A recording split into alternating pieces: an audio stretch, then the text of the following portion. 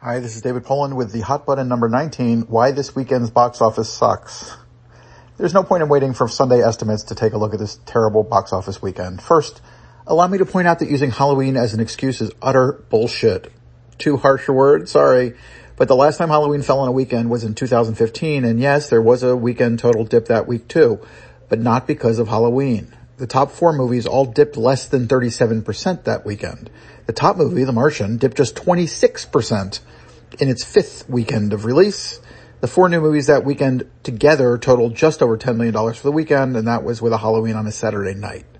This weekend, awards Anthony at Deadline has estimates of a 62% drop for Dune and a 44% drop for Halloween Kills.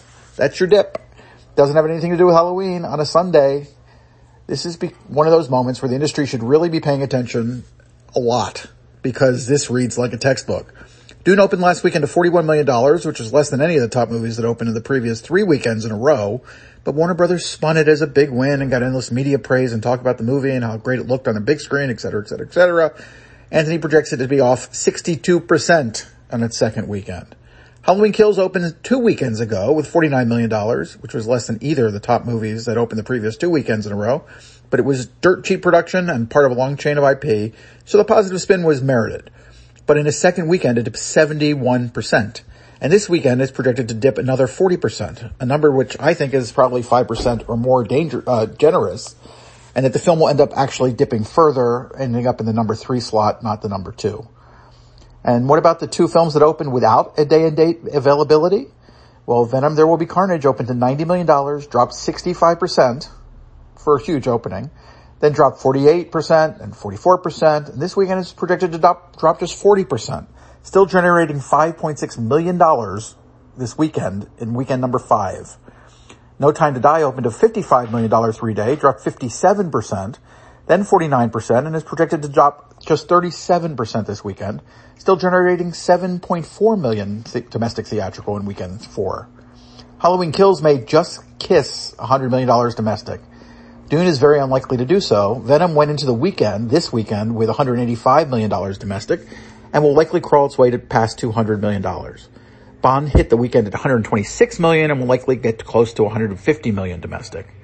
It's not shocking that next weekend, after Halloween, Halloween Kills will likely fall behind Bond and Venom.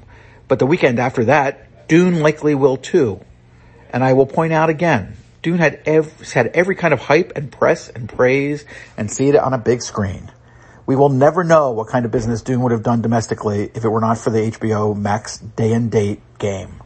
International will be underwhelming too, though at this moment, to be fair, it seems international is returning slower than domestic.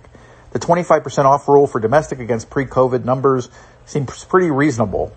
Internationally, it is more, and China is a wild card that can manage big internal grosses, but cannot come anywhere close to returning for Hollywood. After that top tier, the top new movie is My Hero Academia, World Heroes Mission. Funimation opened Dragon Slayer Mugen Train last year to almost triple that domestic number, and that was in the middle of COVID. Last Night in Soho and Antlers are both opening just over $4 million.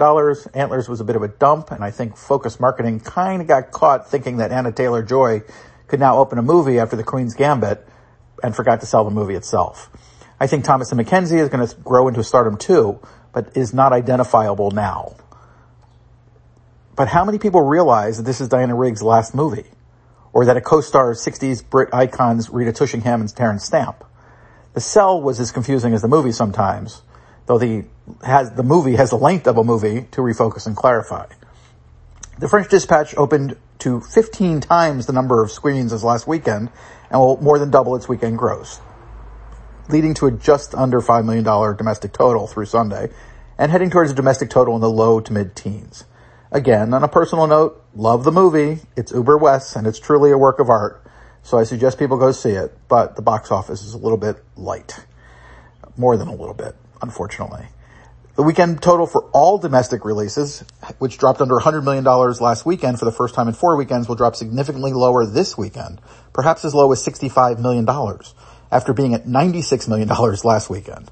Eternals, unlikely to be much affected by the soft to brutal reviews, will likely have to open over $55 million next weekend for the total overall box office to get close to the $100 million weekend mark again, a level that is standard for a healthy box office domestically.